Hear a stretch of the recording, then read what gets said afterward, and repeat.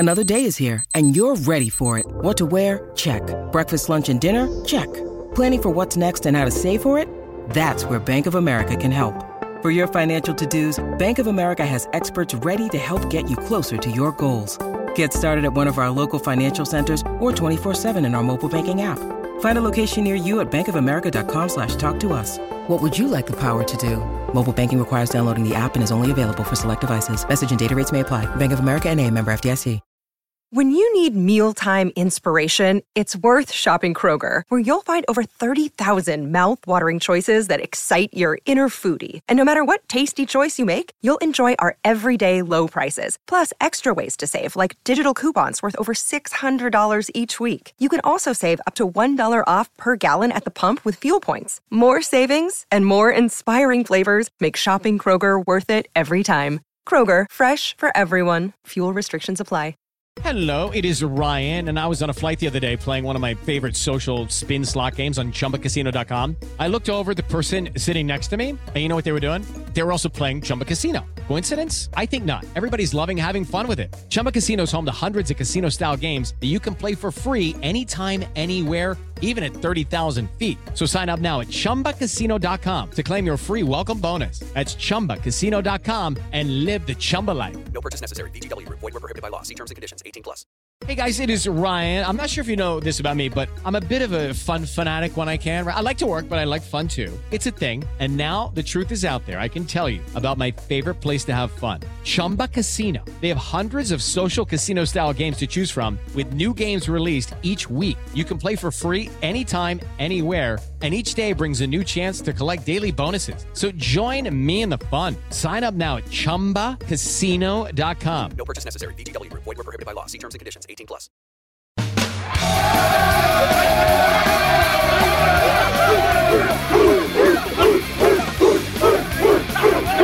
Something is new! It's new! The Chargers are alive! Here comes a lightning bolt! Charger fans are witnesses to history! This is the Lightning Round Podcast with your hosts, Garrett Sisti and Jamie Hoyle. Go Chargers, go! Yo, and I'm frozen. What is up? I love it. Say what's up, Jamie. I'll be right back. What's up, guys? All right, why don't you talk to the people? I'll be right back. All right, how's everybody doing today? I know we're coming off a tough game. How are we feeling? I'm here. There I am. Woo-hoo-hoo-hoo. Yes. Who did a better job today? Me, Frozen me, or Kenneth Murray? Frozen you. Thank you. I came back. I showed up eventually. I eventually came back. Oh, man. All right. Well, here we are. Week 10, Chargers lose. Was not a good day for the Chargers. And we did our little breakdown of this game that was going to happen. And there was something, I don't know if you said it on the podcast or we were just texting back and forth, but you were talking about how this Vikings team was like Jekyll and Hyde. Like they could be good, they could be bad. And today they just kind of were a little bit better than they usually are. Yeah. I mean, Cousins probably played one of his best games of the year. The defense for the Vikings was really good pretty much all day. Kendricks with the huge pick. They were able to pressure Herbert when they needed to and force some incompletions. The Vikings were just better prepared for this game, I thought, than the Chargers were, and they executed better during the game. Yeah. I mean, I think a lot of it was a lot of missed opportunities, and I guess we should get into some of those. One of them, of course, here was, as Manny's saying, that last drive. They had a chance to really back them up. I don't know if, wasn't it 2nd and 20? It was 2nd and 22. It was 1st and 25, 2nd and 22, 3rd and 20. And there's a 2nd and 17 during that too. And still, it ended up being a 4th and 2 when they got it eventually. There were a lot of missed opportunities today. Yeah, I mean, the Chargers had a couple opportunities to turn the ball over. One around midfield. The interception went right through Tavon Campbell's hands. They had another play in the end zone where it seemed like Durham was going to come down with a pick and he just couldn't quite reel it in. There was another touchdown pass to Conklin, I think, that just barely floated over Tillery's hands. It looked like he had a chance to maybe at least break that up, and it just barely got over his hands. They just and couldn't that's quite... the same play where Derwin and Gilman ran into each other. Yeah, that's the play where Derwin and Gilman ran into each other, and they got a free run at Cousins, and they just couldn't quite force that bad throw or break that pass up. Of course, getting the ball back with a minute left right before the half and 2 timeouts, you're thinking they're going to throw that ball deep. They're going to take some shots and try to put some points on the board.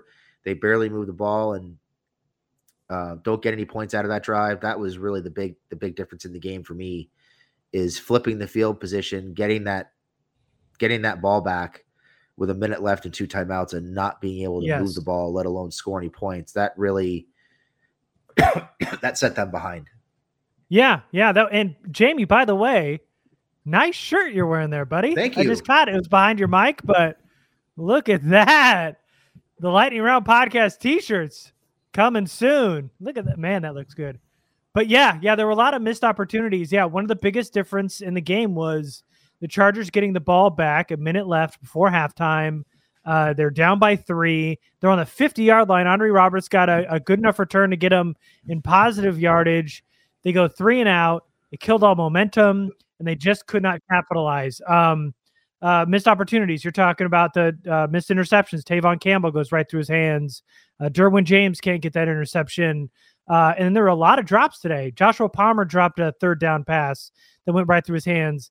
Mike Williams dropped the ball like right at the goal line. Austin Eckler, uncharacteristic drop right in the middle of the field where he's set up to get a ton of yards, and he's got a lot of green in front of him. Jalen Guyton, a bad drop. We talked about that last drive being set up where there's a 2nd and 17, 2nd and 22, getting it all the way down to 4th and 2, and they go for it. And also, there were a lot of different kind of Staley today. He wasn't as aggressive as we've seen him. There were a couple points where he could have gone for it at some point, and they settled for field goals. There was a 4th and 4 on the Minnesota 27. He kicked the field goal early on. There was a 4th and 2 on the Minnesota 2. He kicked the field goal. And then right before half, what we were talking about, it's 4th and 6. You're on the Minnesota 46. There's 32 seconds left there. I know that you're giving Minnesota a short field, but if you really want to flip that script like you've been trying to do all season long, where you believe in your players, you got to put up some more points before halftime so you can take a lead, swing the game a little bit. They don't end up going for it. And the one who ended up going for it on 4th down was Zimmer, who did it to win the game. So that was a little bit different look today too. Minnesota not very aggressive, and today they were, and Staley not aggressive much at all.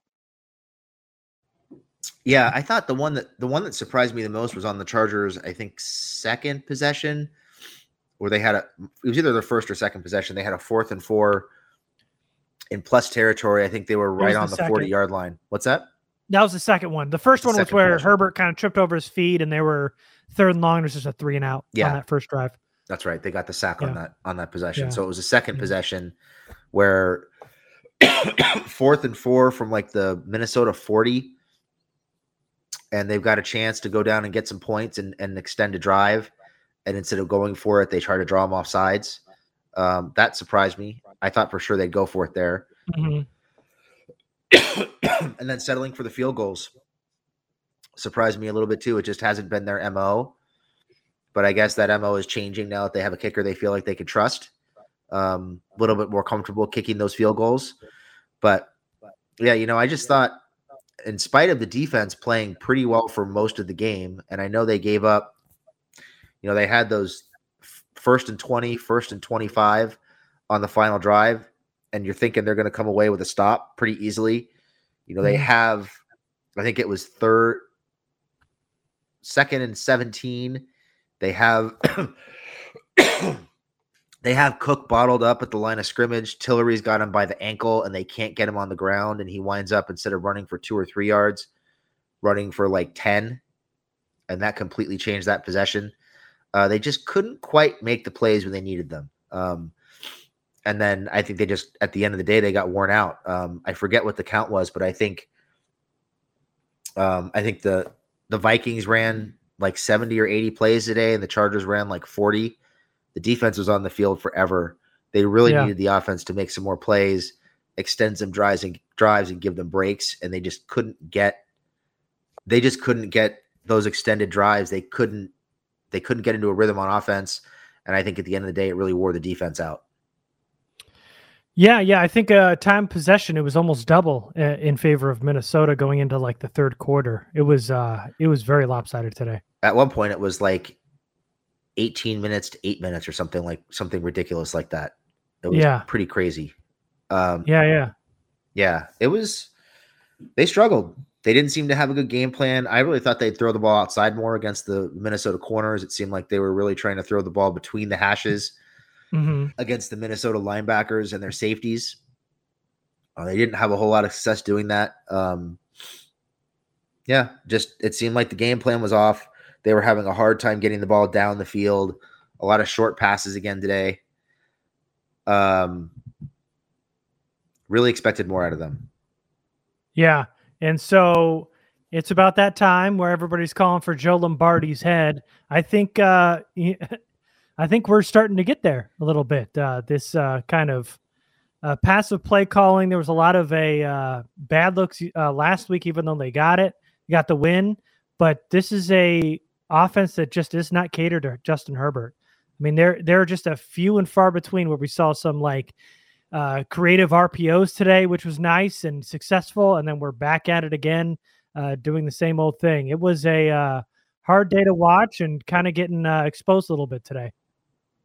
Yeah, it seemed like Minnesota knew what they were going to do. They had people in the right places, and the Chargers just couldn't break their tendencies.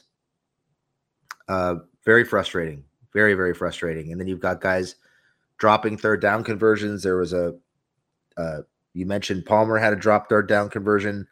Cook had one on third down. You've got Mike Williams trying to trap the ball against his body on a slant that probably winds up with 6 if he catches it. Just not sharp, not prepared, and they got outplayed when it mattered. Yeah. So when do you think, does this get turned around? Do you think that we're going to see a new system, or are we going to see the same old kind of offense? Because I think I know he wasn't great as an offensive coordinator before. We were hoping he would learn something from Sean Payton, but we're not seeing that kind of offensive mind that we had hoped. It does seem like they're trying to run the offense they ran with Drew Brees with those short passes as an extension of the running game.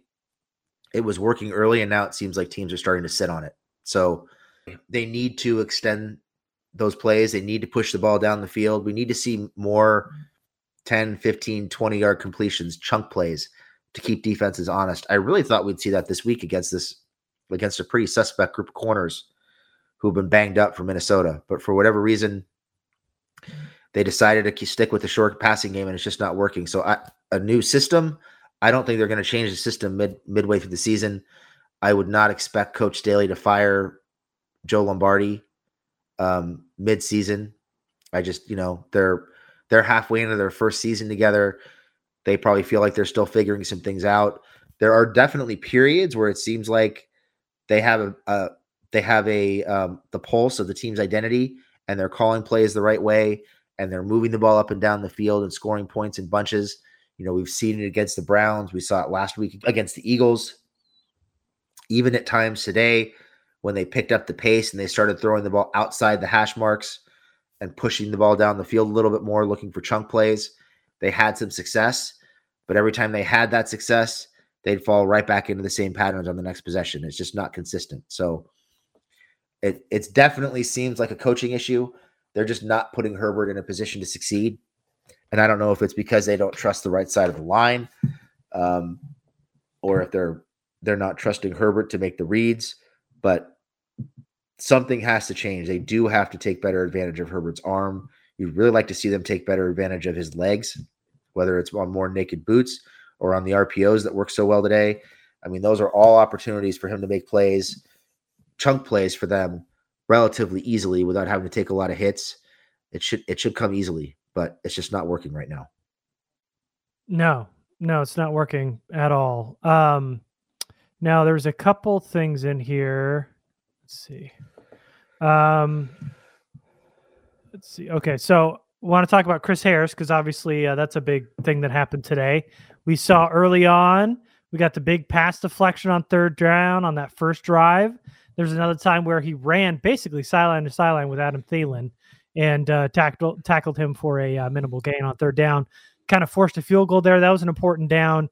And then after that, he just absolutely fell off. And the play that, of course, is going to stick out in everybody's mind is that third down play where he's on Justin Jefferson in the slot. He's motioning to Gilman to come down. He plays off and then jumps up, and then he kind of plays off of Jefferson, hoping Gilman comes down. He doesn't, gets the easy first down, and he is jumping up and down, throwing a fit while the play is still going on. And, this whole communication thing, I mean, that was just throwing a fit on the field is bad, but this whole communication issue came when Chris Harris came back. And to me, I mean, definitely don't play off of Justin Jefferson. I mean, if you got him, I mean, you can motion to Gilman all you want, but there's nobody else in his area. It didn't make a ton of sense to play off anyway. But all this miscommunication came back when Harris came back on the field, and he's the only one acting up out there. So, I mean, you kind of make the connection of where that's happening. I don't know what the point is there and why he's got to jump up and down while the play's still going on. None of that made any sense, and it was a real bad look for Harris. Earlier in the week, Daniel Popper wrote an article. It was his weekly mailbag segment, and somebody asked him a question about Chris Harris. Is he washed, basically, was the question, or can he recover? And Popper went to great lengths talking about how Harris is a coach on the field.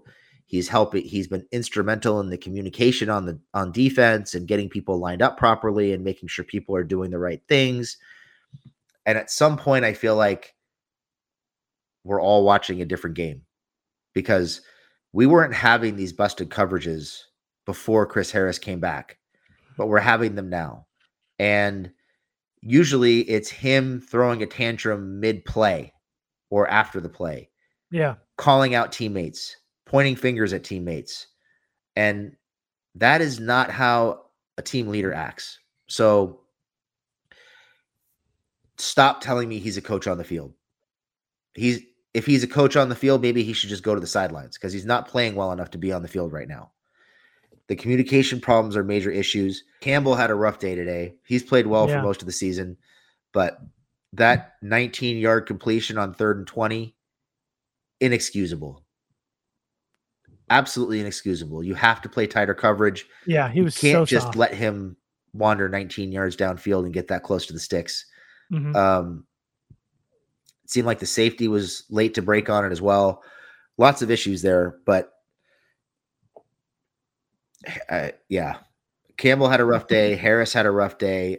Having Harris run with Justin Jefferson, not a good decision. That's not a recipe for success. You'd think you'd want to put Asante Samuel on him more often than not. He's your best corner at this point. But they've got to figure out the communication, and they got to figure out what they're doing with Harris because he's becoming a problem on the field. It seems like he's becoming divisive on the field with all the finger pointing and the tantrums. You can't throw a tantrum mid-play. Play didn't work out. Come off the field, have that conversation off the field. You can't be jumping up and down and just stop playing because you think somebody didn't do the right thing. It's just not a good look. Yeah. No. Yeah. I mean, the play's still going on. You could talk about it later, at least until he's tackled and down. Make the tackle. And get in there. Get in there. None of that looked good today. Whether it was Gilman's fault or not, you can't be jumping up and down mid-play.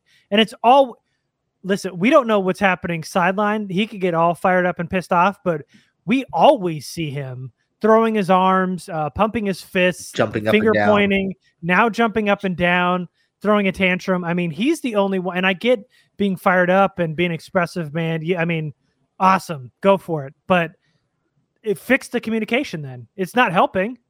If that's how kids want to be taught and they need somebody to fire up and yell at them so that it kind of knocks some sense into them, great. That's awesome. But that is not working. Whatever his style is as a leader, because, I mean, he's a veteran in the NFL, I understand, and that's part of the reason why they brought him over, but it's not working. Whatever his teaching style is, the way he's doing it is not working for these corners.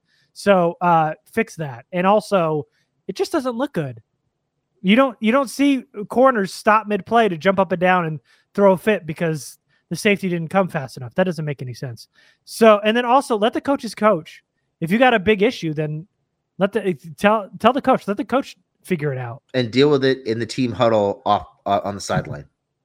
Sure thing. Don't stop covering and hop up and down on the hash mark while the receiver that you're supposed to be covering picks up an extra 5 yards.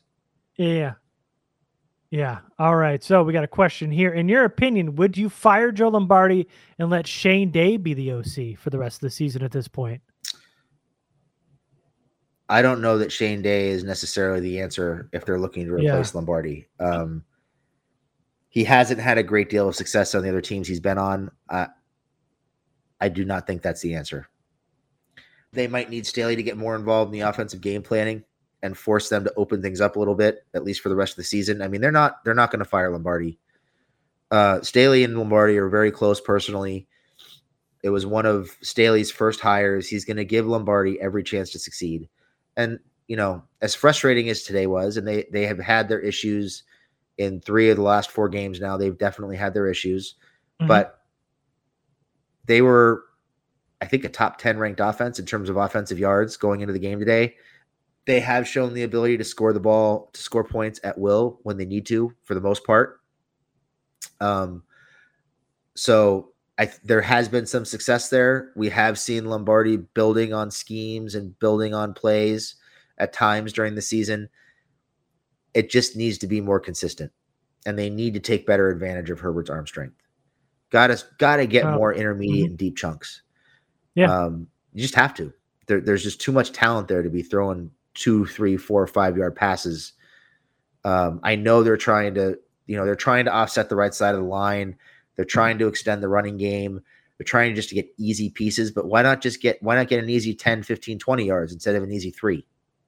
Yeah. You know, those 3 yard passes on 3rd and 7, they don't work, man. They haven't worked all season. Yeah.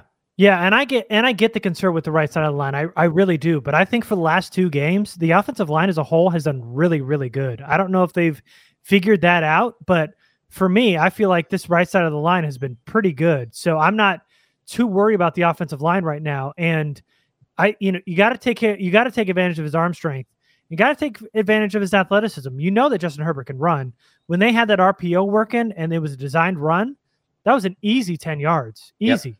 It was an easy first down. It was money. And then we didn't see it again at all the rest of the game. I mean, come on, go to what works. Why keep going away from it when you got things that are working? And why are we going back to those toss plays that haven't worked at all for the last 2 weeks, and we keep going back to them? Hey, and was that a personal shot at us that they did a pitch play on that 4th and 2 to Dalvin Cook? You think that was directed straight at us when we're like, these goddamn pitch plays last week on this podcast? It must be. And then on 4th and 2, they pitch it. Dalvin Cook gets it. I absolutely hate that play, but they got it. Dalvin Cook got it. All right, let's see. We got a couple other questions here. Do you all think the league has caught on to Staley's coaching style? 45 games in, they got the tape. Now we are struggling.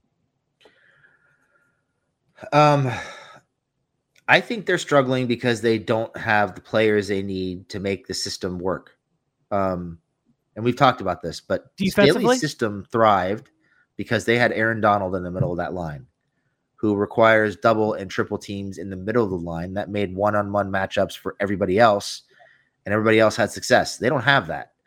Right now, teams are doubling and tripling Bosa outside, and they don't have guys who can beat people one-on-one inside, so nobody's making plays. Although we did see Nwosu start to make plays today. We saw a couple flashes from Justin Jones today. There have been some flashes. It just hasn't been consistent enough. Mm-hmm. They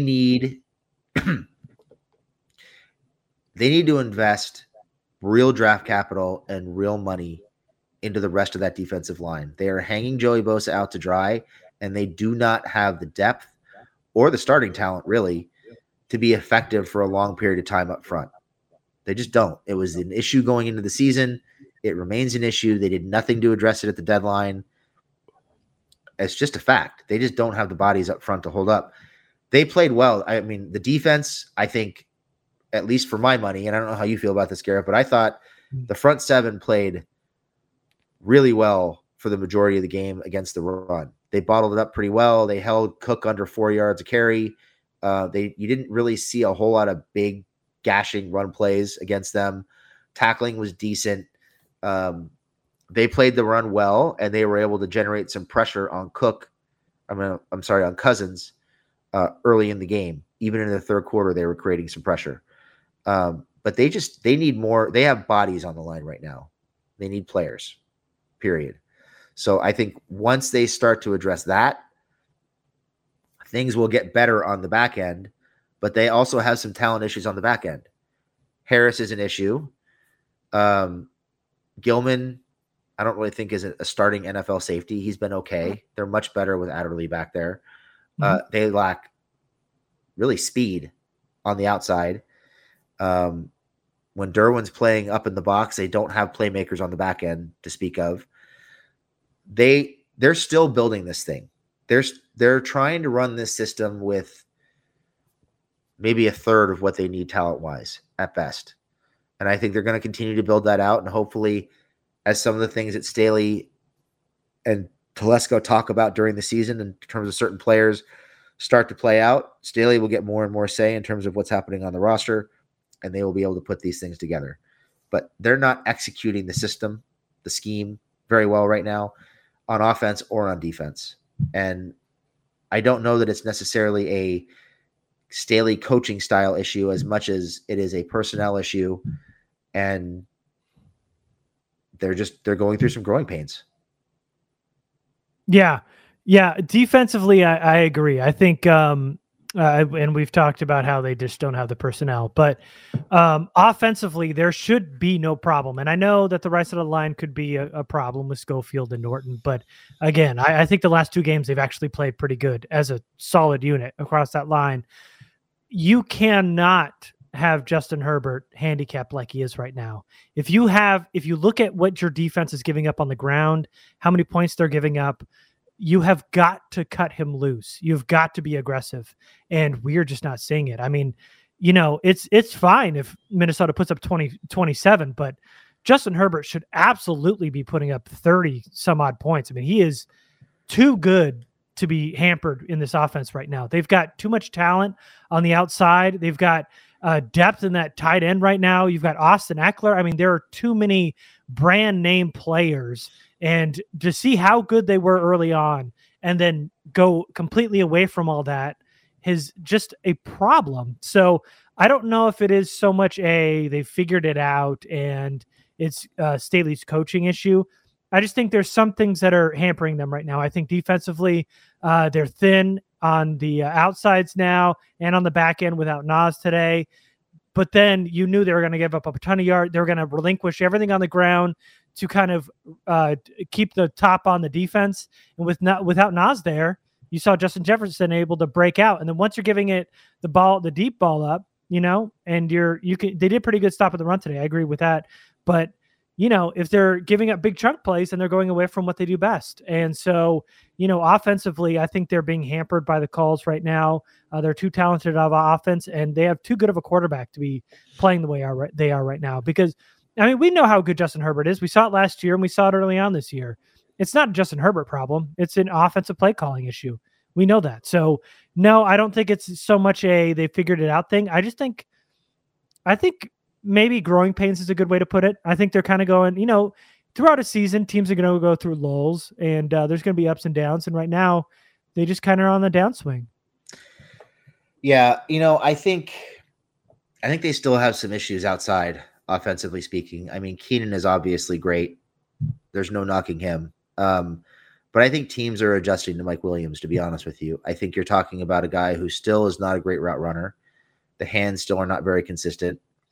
And I think it's easy to take him away if you press him and make him beat you with his route running. It took teams a few weeks to adjust to the way that Chargers were using him. And now we're back into the deep ball post slant routine with him because those are the only routes he can run. So he is not the difference-making playmaker that he looked like early in the season. They were getting by on a lot of blown coverages. They were getting by on a lot of soft coverages where they were audibling and getting the ball out quickly. Teams are just taking that away. They're pressing him more. They're putting a man over the top, taking that away. And you're seeing, teams with good safety play, teams with some decent corner play who are able to remain disciplined and not bite on big fakes. And they're not having the busted coverage issues that the Browns had, that some other teams have had. So I don't think Mike, I don't know. You guys know how I feel about Mike. I've been pretty vocal about that. He's got off to a great start this year. He's being very productive. They were using him differently, but he's just not the wide receiver that they need him to be in that role. I would really, really, really love to see more of Keenan in that next role. Yeah. I mean, we saw a quick timing route. I think they were in the red zone on a third down to Mike Williams on I think it was a 3rd and 2. It looked really good. I think I know they're pressing him a lot more this year now as the season's gone on, but I do think there hasn't been a lot of that quick timing routes, which has kind of helped Mike Williams. We've been vocal about his route running and all that, but the timing routes worked early on. And I think as that big X, if you can interchange both Mike and Keenan, I think it was working the first couple of weeks of the season. And we're not seeing so much of that so much now. And kind of going back to that like downfield threat type of role, which I don't like at all. But while we're talking about wide receivers, Victor has a question about Jalen Guyton. Why is Guyton still in the lineup? He had that big drop on a first down catch. Why not let Palmer or even Roberts take his snaps? Good question, because I agree. Yeah. Go ahead. Oh, I was just going to say, I think we all agree. Yeah. I haven't seen the snap counts for today yet, but I do know that Guyton's snap counts and Palmer's snap counts were almost dead even last week. I think Guyton had 25 and Palmer had 21, and they were actually designing plays for Palmer last week. And we saw more throws to him this week than we did last week. So I think that role for Palmer is starting to grow, is starting to expand, which they need because they need a third receiver. Even when Palmer when Guyton gets open, he cannot catch. That guy has, somebody said it in the chat, he's got bricks for hands. He's just not good. He was never very good. I know he caught some deep passes last year, but he's a straight line speed guy. He does not run routes very well. I really wish they had kept Tyron Johnson over Guyton just for the route running alone. Yeah. So I'm out on Guyton. I know he's a cool guy, and when they were doing the mic'd up, he seemed like a really cool dude to watch on the field, and he's got a great personality. But I mean, he's not a great wide receiver. He's not a wide receiver 3. They've been kind of interchanging Palmer and Guyton, but you're seeing a lot more snaps now for Palmer than Guyton. And we'll probably by the end of the year see a whole hell of a lot more for Palmer than Guyton. But there's just been some weird miscommunication with Palmer and Herbie early on this year. There's a 4th down call where Palmer didn't get around quick enough. This 3rd down drop, there was kind of just this timing issue. They haven't quite worked it out, but there's been some plays designed from last week. Today, they ended up running the exact same play that they ran for Jalen Guyton that he dropped. They ran it for Palmer. It was successful. So we see who's better suited there as wide receiver 3. And yeah, we talked about it last week. Roberts gives you the threat of at least having some speed on the field. They gave him an end around last week, which was a positive gainer. So that's always good. So yeah, I mean, getting Roberts on the field isn't a bad idea. I mean, they need speed as on that wide receiver group bad. And we've talked about that too, but getting Roberts in over Guyton is a very good idea. And I like that kind of wrinkle. He got a couple snaps last week. I'd like to see him get a little bit more. Yeah, I agree. I mean, Palmer's got better hands. He's much better at the catch point in terms of being strong on challenged or contested balls. And he's a better route runner than Guyton. So it just makes sense to start working him in more and more. And I think we'll see more of that. I think that was something they talked about and worked on during the bye week. And we're starting to see it evolve in the game plan. So I'm sure we'll see more of that. Yeah. All right. So Michael wants to talk about Joshua Kelly, who almost got Herbie killed today, which is true. There was twice, actually, almost twice. One time he misdiagnosed the blitz pickup, and Nick Vigil's blitzing, and you've got a center guard combo in Nick Vigil. And then Joshua Kelly said, hey, I could lend a hand on a triple team here and let Bynum run free, have a free shot at Herbert for the sack. Which You're saying was they dumb. didn't need a third blocker on that play. They didn't. No. Well, maybe, definitely not Joshua Kelly. No, nobody needed a third blocker on Nick Vigil. No, nobody needed. Nick Vigil was a Charger. We know Nick Vigil. Not a guy you need more than two guys on. Never, ever, ever. And Joshua Kelly was here last year. He should have known that. So terrible. Missed the blitz pickup. Bynum runs free, sacks Herbert. Another one was a hit on Herbert, which ended up being an incompletion again. Blocked the wrong guy, let somebody run free.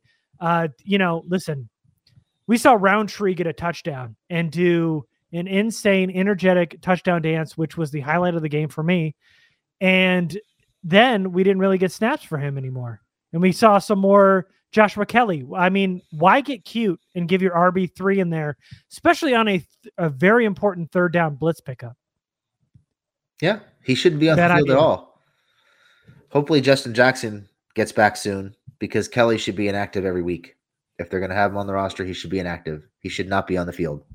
You always take the inside man. Yeah. Always take the inside man. And he missed Bynum badly and got Herbie blasted. Not a good thing. And that pass protection has been an issue with him. It was a big issue all through preseason. It continues to be an issue during the regular season. If you're going to have somebody out there to pass protect, it should be Eckler at this point. I'd even take Roundtree. But Kelly has not proven himself to be reliable enough in pass protection to have him out there on third down. Yeah, so do you think Palmer should be wide receiver 3? Because, like you said, Guyton has bricks for hands, like you mentioned. Yes. Teddy Ruxpin, by the way. Good name. Yes, he should. That was an easy one. I like easy questions. Yeah. Let's see. Y'all called it. Everyone kept saying, sign Mike Williams, and y'all kept saying he's not worth it.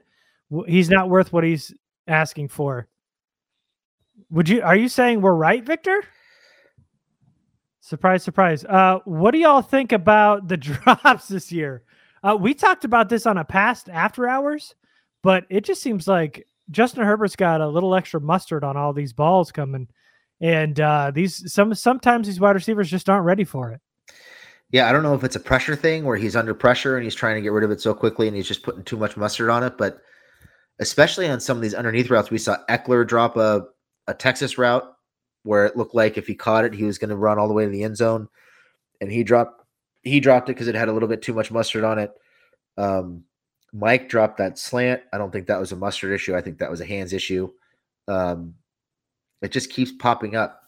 Even Keenan dropping a third That's a down catch pass. issue, by the way. That's not even, that's a technique hey, man, issue. always out, not in, Yeah. Never have your back of your hands to the quarterback is a thing you learn in Pee Wee football. But go ahead. We don't catch a slant. Was it? He was trying to trap it against his body. Mm-hmm. So here, instead of catch it out in front and run with it. That's Pee Wee football, my guy. We all know that. But go ahead. Sorry. Yeah, it's been an issue. They've had a lot of third down drops that have just killed them and forced some of those fourth down tries. And we saw it again today in the red zone, costing them points. You'd think they'd clean it up with some of the talent they have.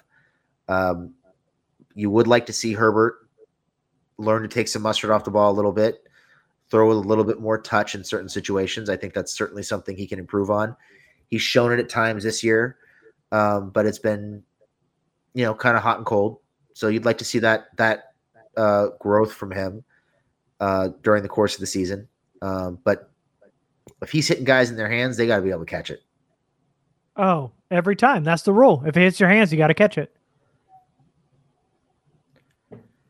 All right. So question here. If you're GM, Tom Telesco, what are you drafting in the first 3 picks? You cannot cheat and say defensive line 3 times. So right now, if the season ended and you're drafting, forget about free agency. What are the top 3 needs? for you? If I'm the GM or if I'm Tom Telesco? You're definitely not Tom. No, be you. Be me. Because okay. we know Tom. Yeah. Just wanted to be clear.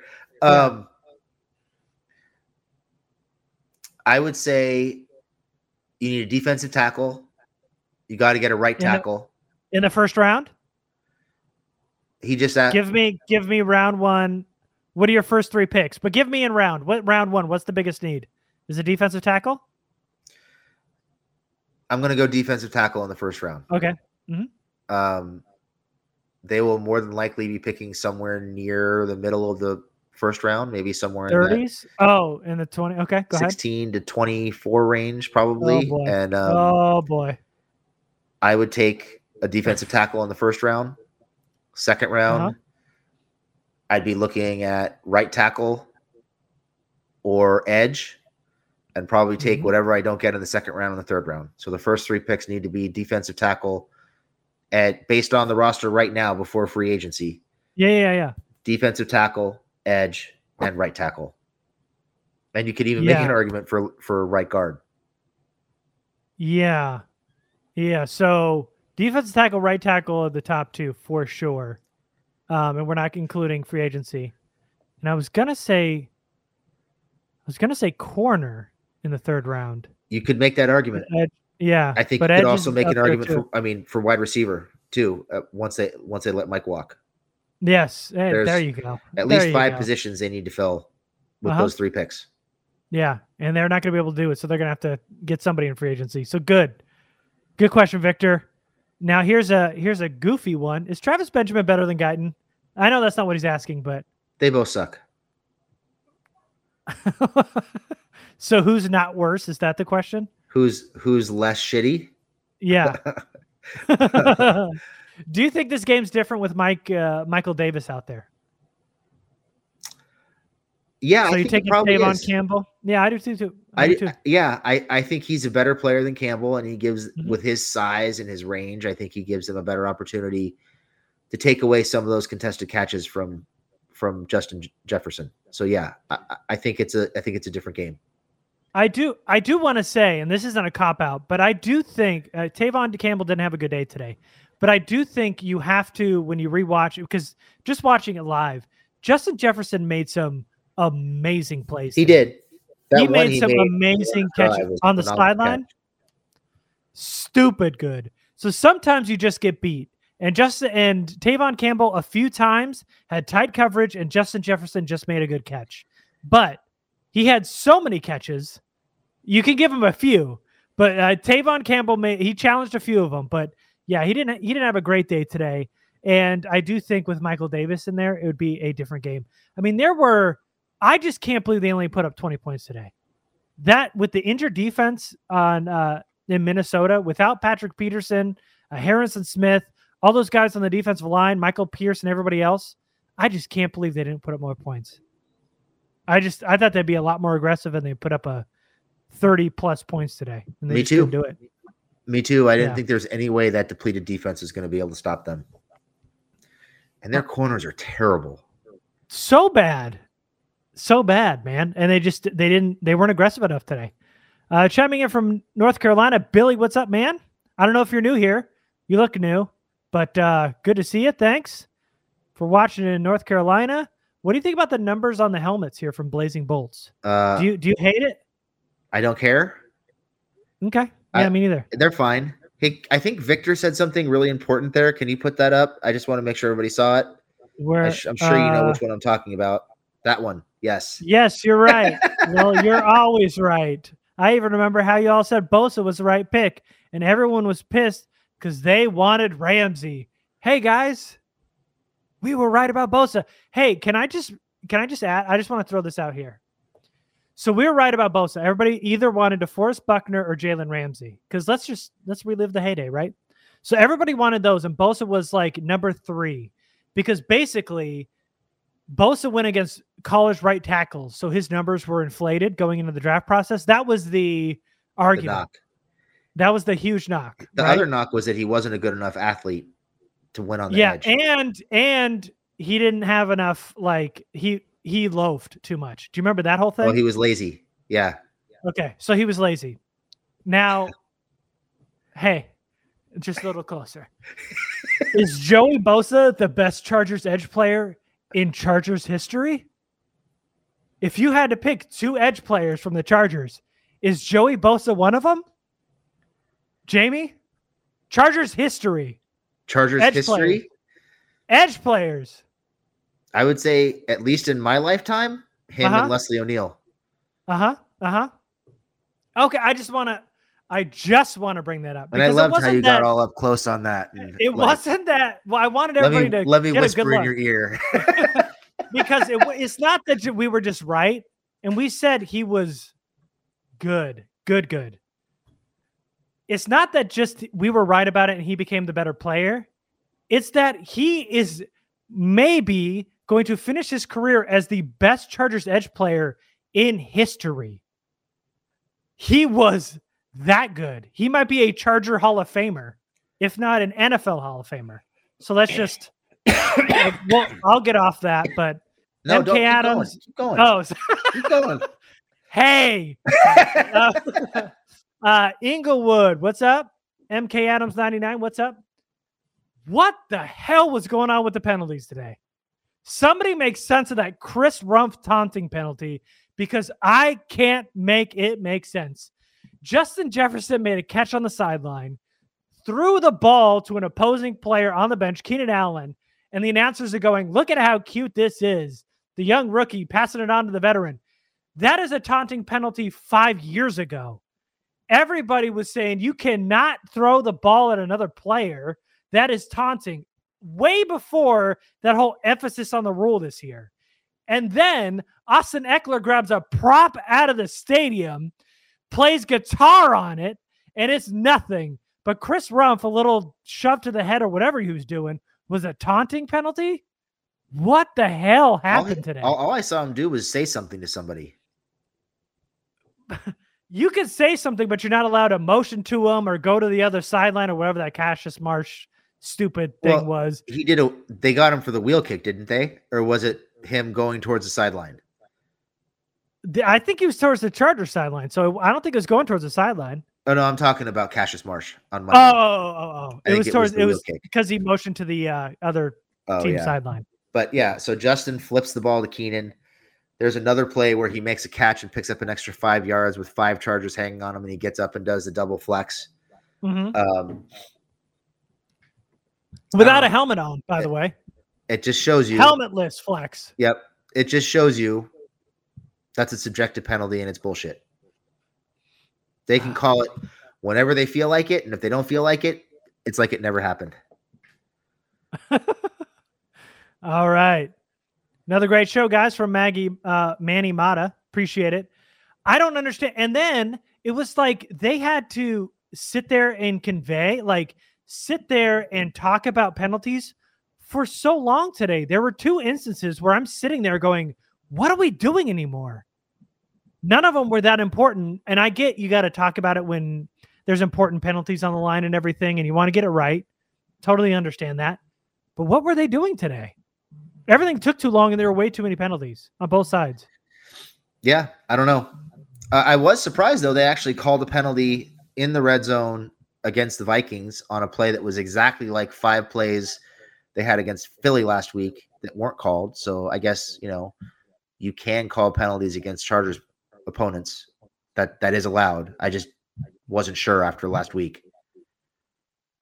Yeah, I don't get it. And, I totally get getting together and trying to get it right. And that's even like in real life. Like when somebody starts a new job and they're like, I'm new here and I'm not sure where something is or something. I'm like, dude, go ask the manager. I don't care. You know how some people get pissed at that? That's like, just get it right. Be understanding. It's fine. We all don't know. That's fine. Go talk, refs. Go figure it out. But why are we doing it multiple times? And why are we just throwing flags at everything today? It's not consistent enough. No, it's not. All right. Let's see. Random question. But do y'all remember Legadou Nane? Hey, man, of course we do. We do. And actually, it's funny he's bringing him up because we took our kids to Disneyland for Gracie's birthday last month. And on the way back, we passed Legadou Nane in his car. and I know it was him because the license plate said Nane. You're kidding. Nope. Oh, wow. What a cool thing. Oh, man, that's cool. And of course we remember Lagadu Nene. Is he better than Jalen Guyton? Yes. Yeah, I just remember that clutch touchdown pass he caught. And that's all I think about him now. So, yeah. Has Jalen Guyton made a clutch last-minute touchdown catch? I don't think so. No, I don't think he's made any clutch catches. No.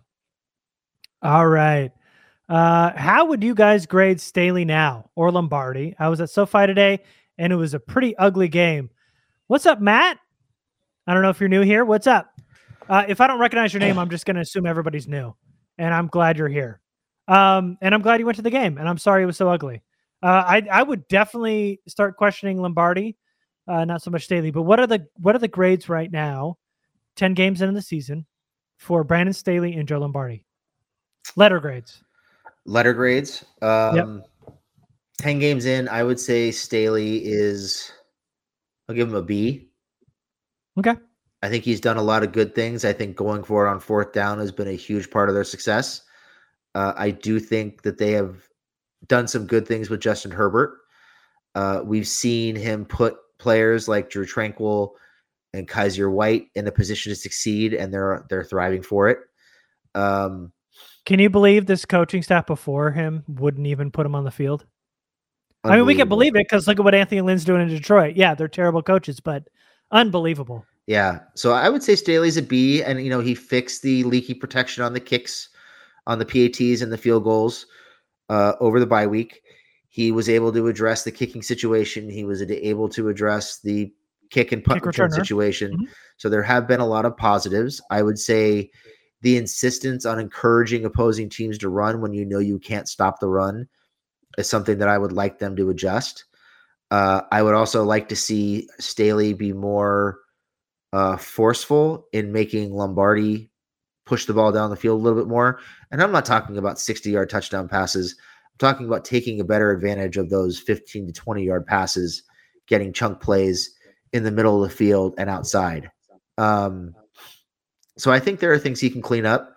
They were good at limiting explosive plays early in the season. They've had a pretty bad 3 or 4 week run with that lately. But I think overall things are headed in a pretty solid direction. And again, it's year one. They don't have great personnel in some of the most important positions on the field, particularly on defense. And I think it's still they're still developing things. So B for Staley. Right. I would say Lombardi, man, he's done some really good things, and they've had some really big. I mean, that Browns game was one of the most exciting games they've played in the last 10 years.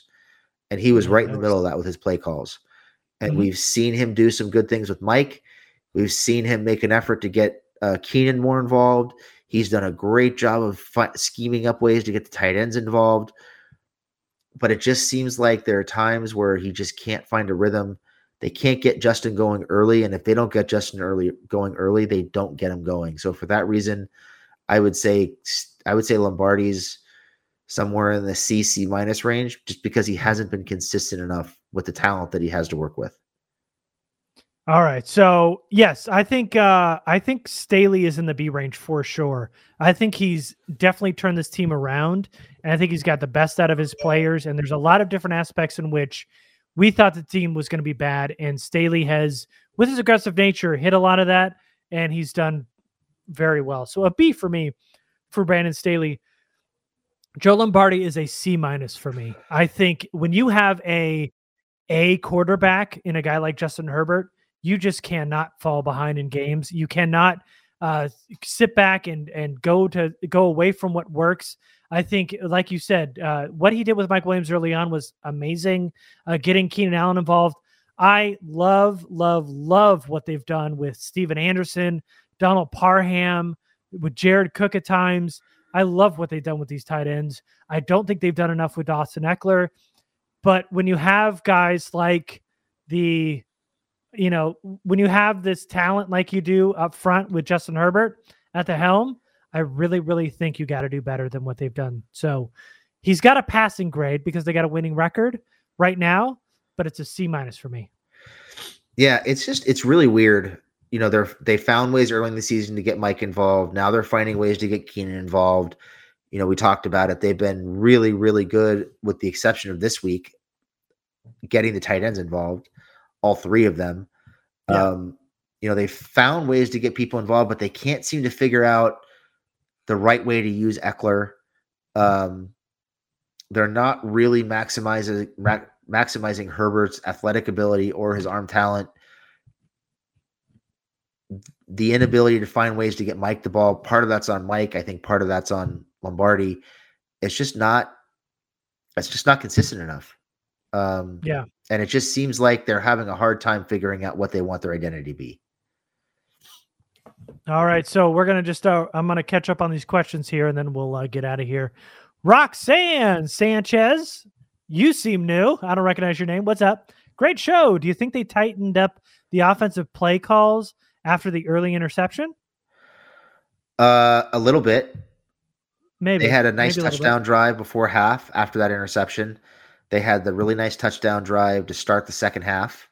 So there are definitely flashes. They showed they could move the ball. Yeah. But they just didn't stick with anything that worked long enough to be efficient. For sure. Yeah, yeah. No, I absolutely agree. And they were able to get pressure later on too, Minnesota was. So I understand where you're coming from, but I don't think that, maybe a little bit, but not enough to disrupt them being able to win this game. Tom Wavy here. When are you going to start questioning Staley's inability to adjust his 2 deep quarters philosophy? Today, they did not have Nas, so I'm not totally out on this quarters philosophy. I think the way they've done it, keeping the top on the defense, making sure that you don't give up any big plays, take away all the big plays, give up the stuff on the ground, I think it's something that could work. I wish they had more talent up front. And by the way, let me just add this, and I'll get close here. If Brandon Staley picks up Andrew Billings, who just got cut by the Browns, boy, would that change this run defense. So, and his grade would go up for me. He'd be a B+. But yeah, I'm not out on this 2 deep quarters philosophy. Are you? Yes and no. I'm out on it because they don't have the personnel to run it, and they're encouraging teams to attack the biggest weakness on the defense. And to be fair, this is something we've been questioning for 3 or 4 weeks now, if not longer. I know we brought it up after the Baltimore game, brought it up after the Patriots game, Browns game for sure. If you know you don't do something well, why would you encourage the opposition to attack it? So, and it's not all on Staley because they don't have the personnel to run it. And I think that requires an adjustment this season to realize, hey, this is what we want to do. This is what we're building towards, but we're not in a position to do it effectively right now. So we need to show more 8-man boxes, do what we can to discourage the run and force people to beat us over the top. But they also need a healthy secondary to do that. Yeah. No, I get it. I don't think I don't want to backpedal here. No, I'm still a believer in it. I understand what you're saying, but I think if you're limiting these deep plays like they gave up today to Justin Jefferson to give up something on the ground, probably a lot, definitely a lot, I'm okay with it and I understand it. So I get, because he's saying here, he goes on to say teams are running it down the Chargers' throat and we are daring them to do it. I just don't get the same approach week after week. I get what you're saying, Tom. I get it. Jamie agrees with you. I just want to say I'm not out on it yet. I get we got to start questioning it because it's not working at some point, but I think when they have the talent to do it, when Nas is back, I think they'll be okay. And they pick up Andre Billings, wink, wink. I think they might have a better way of doing it, better chance of running it. Even if they pick up Billings when they get Nas back, I'm not sure they still have the personnel up front to be able to get away with encouraging that as consistently as they are. I think it's something they can build towards, something they are building toward. I just think with the personnel they have up front, it's really a challenge to continue to dare people to run on you. It isn't working. How do you believe the whole, like, the Chargers are going to go all in this offseason? Because that's kind of the rumor floating around Twitter. Do you think this is the year the Chargers go all in free agency, the draft? Define all in. Stuff? Well, they're going to, like, spend the bank, get some marquee players. They always spend money. They have a reputation. But you know what I mean? But they never go after, like, the big name free agents. It's always the second tier guys. That's been Telesco's kind of MO. I mean, I don't know. I mean, they just threw a bunch of money at Corey Linsley. They threw a bunch of money at Brian Bulaga last offseason, 2 off seasons ago now. I think they're always trying to make those moves. They just haven't worked the way they think they're going to work. So that's a scouting issue. Are they finding players that fit in the scheme the way they think they do? I don't think they have thus far. You know, they tried to spend money on somebody to take the top off the defense and Travis Benjamin. That didn't work. They've tried to spend money on offensive line time after time after time. It hasn't worked. So try to get Jacoby Jones as a returner to fix special teams. Oh God. Didn't work. So yeah, I'm sure they're going to throw money at it, and I'm sure they're going to try to fix it. I'm sure they're telling themselves they're going to go all in. Are they going to make the right decisions? Who knows? But I'm sure they're going to try to beef this roster up in year 2. Are the Chargers making the playoffs? I think they've got a shot to sneak in as a wild card, maybe 9-8, 10-7 kind of a thing. I'm not sure they're going to win the division. I just don't think the defense is good enough and the offense isn't consistent enough. And special teams is still bad, by the way. Yeah. Garrett's having a good time. That is true. You know what? The Chargers lost and I'm still having a good time. Are you having a good time, Jamie? Oh yeah. Before we get out of here, blast. Good. I know. If I can get on here and talk some shit, I'm happy. So, thanks everybody for joining us for After Hours. You see, I'm at Garrett Sisti. Jamie is at Lightning_round. Don't forget to subscribe on YouTube. A couple of you asking about the donation link. I put it in the comments. If you want to do that, as you can see on Jamie's shirt, we'll be doing a Patreon soon with those dope Lightning Round podcast tees, which look so good. Dope. They're good. And then, of course, we'll have some exclusive content there, too. But thanks for joining us after a loss. Hopefully the Chargers turn around next week, and we will see you next time. Thanks, everybody.